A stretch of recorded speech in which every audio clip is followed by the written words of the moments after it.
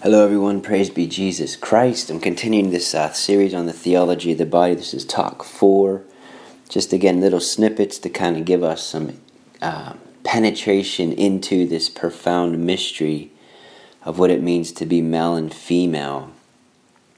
So I'd like to read a few catechism quotes. Like the first quote from the Catechism of the Catholic Church is paragraph 341. And it says here, the beauty of the universe, the order and harmony of the created world results from the diversity of beings and from the relationship which exists among them. Man discovers them progressively as the laws of nature. They call forth the admiration of scholars. The beauty of creation reflects the infinite beauty of the Creator and ought to inspire the respect and submission of man's intellect and will. Obviously, it's a very dense quote, but like in a nutshell, what is it saying? It's saying that if we have eyes to see, we will find God's fingerprints on everything, especially and par excellence on the human body. God crafted the curves and designs and lines and curves of our human bodies to reveal again this great eternal mystery hidden from time and eternity, the mystery of heaven revealed again in and through our bodies into this world, which is what's going on in heaven right now. The love of Christ the bridegroom for his church, the bride. So the beauty of the universe reflects the order and harmony of this created world, reflects the glory of the Creator, the infinite beauty of the Creator, as it says. And it says here, it calls forth even the admiration of great scholars. And it also says what? That it inspires our respect and submission, meaning that holy awe and wonder, that gift of the Holy Spirit. Remember the scripture, it says, fear the Lord is the beginning of wisdom. Fear the Lord meaning awe and wonder, like, wow, God, you created that woman or that man or that person. You created and fashioned them for this exalted vocation of displaying your majesty, beauty, and glory to all of creation. So this is where we, in Genesis 1:27, again in 26, we're created in the image and likeness of God. And as I said last time, how our souls are revealed and displayed through our bodies. Think of the body as the monstrance. You know what a monstrance is, for those that are Catholic at least. The monstrance is that which holds the Blessed Sacrament, that beautiful golden ornate vessel that holds the Eucharist, the consecrated host. And think of the soul as the consecrated host. Like Jesus is displayed through this amazing and glorious monstrance. Like, our souls displayed through our body.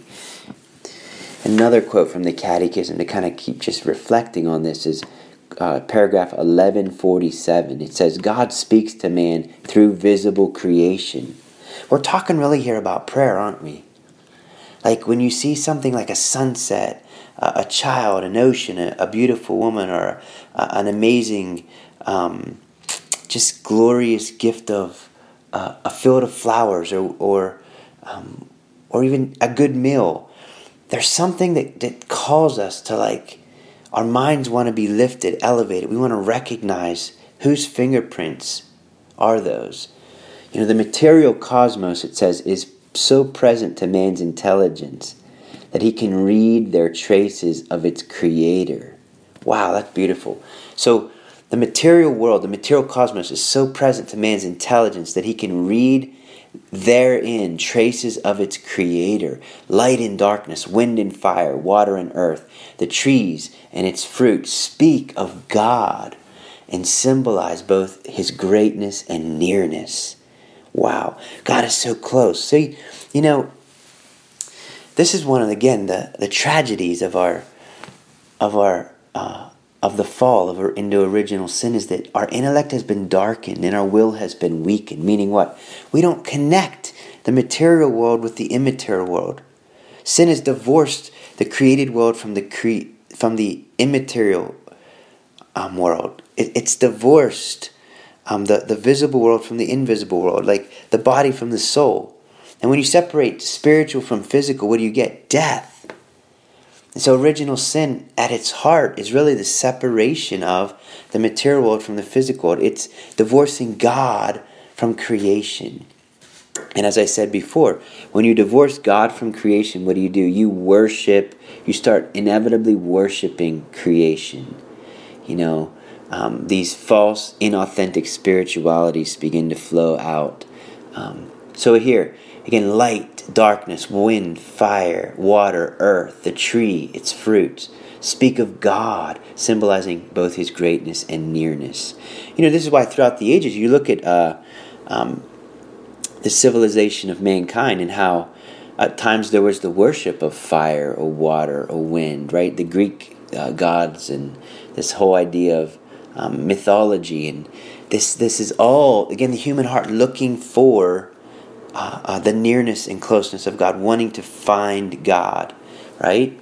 So the next quote I'd like to look at is CCC, that stands for Catechism of the Catholic Church, paragraph 1015. It says, "The flesh is the hinge of salvation." How do you like that? The flesh is the hinge of salvation. What does that mean? It says here, we believe in God who is creator of the flesh. We believe in the Word made flesh in order to redeem the flesh. We believe in the resurrection of the flesh, the fulfillment of both the creation and redemption of the flesh. The flesh is the hinge of salvation. That's from a church father. His name's Tertullian. The hinge of salvation is the flesh. Meaning what?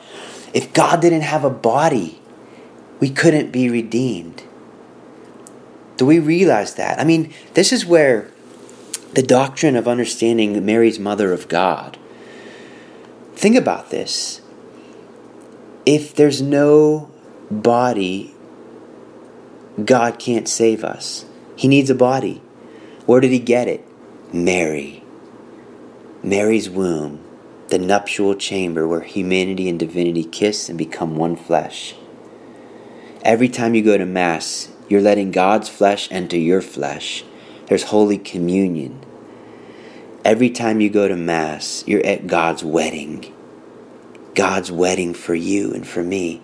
My brothers and sisters, if we can have childlike hearts and be a little foolish here and fall in love with this great mystery, it's going to transform everything in your life. Because you can't get up in the morning knowing that God married you and be sad.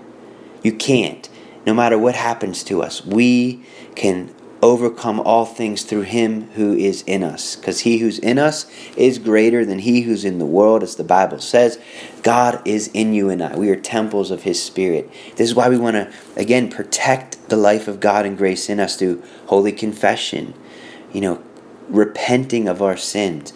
Denying our flesh a bit so that we can focus upon, the soul. And because if our soul's not in order, again, we're going to worship food, drink, sex, and we're going to have things out of place in our life. So, the flesh is the hinge of salvation. That's not just for the incarnation, but as Catholics, we believe that we're called to participate in God's saving work in a very mystical way as the mystical body of Christ. Meaning what? When I have a headache, it's not just my headache. God married me, meaning God's going to share my headache with me, and He's going to enter into it out of love for me, and He's going to say, Michael, your headache shared with me can save all the hard-headed people in the world. Michael, your headache shared with me will save the stubborn, the proud, the arrogant. Michael, your stiff neck offered up to me because you slept wrong is going to save all the stiff-necked people. Michael, your back pain offered up to me, with me, is going to save all those who are out of line with my will. Michael, your stomach ache offered with me is going to save all those who aren't digesting the truth. Michael, your eyes which hurt for love of me, and I offer it for love of you. I'm going to save all those blind that can't see me. On and on. Use every part of your body. You can talk about every part of your body and turn it into a prayer. The flesh is the hinge of salvation. Colossians chapter 2 verse 9. For in Him all the fullness of deity dwells in bodily form. John Paul II said that man, or that Jesus is the human face of God and the divine face of man. Chew on that for a moment. Jesus Christ is the human face of God and the divine face of man. Amazing. One more quote from the Catechism, paragraph 477.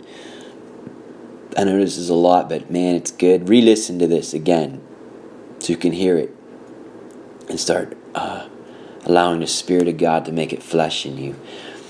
At the same time, the church has always acknowledged that the body of Jesus, that in the body of Jesus we see our God made visible and are caught up in love of God we cannot see.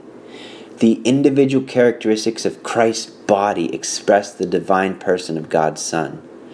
He has made the features of his human body his own, to the point that they can be venerated when portrayed in holy images. For the believer who venerates the icon is venerating in it the person of the one it depicts. So icons are good, pictures, images, statues. These all are holy reminders for us to what? To experience God in the flesh. So look right under your nose, because that's where He's present. Let your prayer be in the awareness of how close He is to you right now. May Almighty God bless you, the Father, the Son, and the Holy Spirit.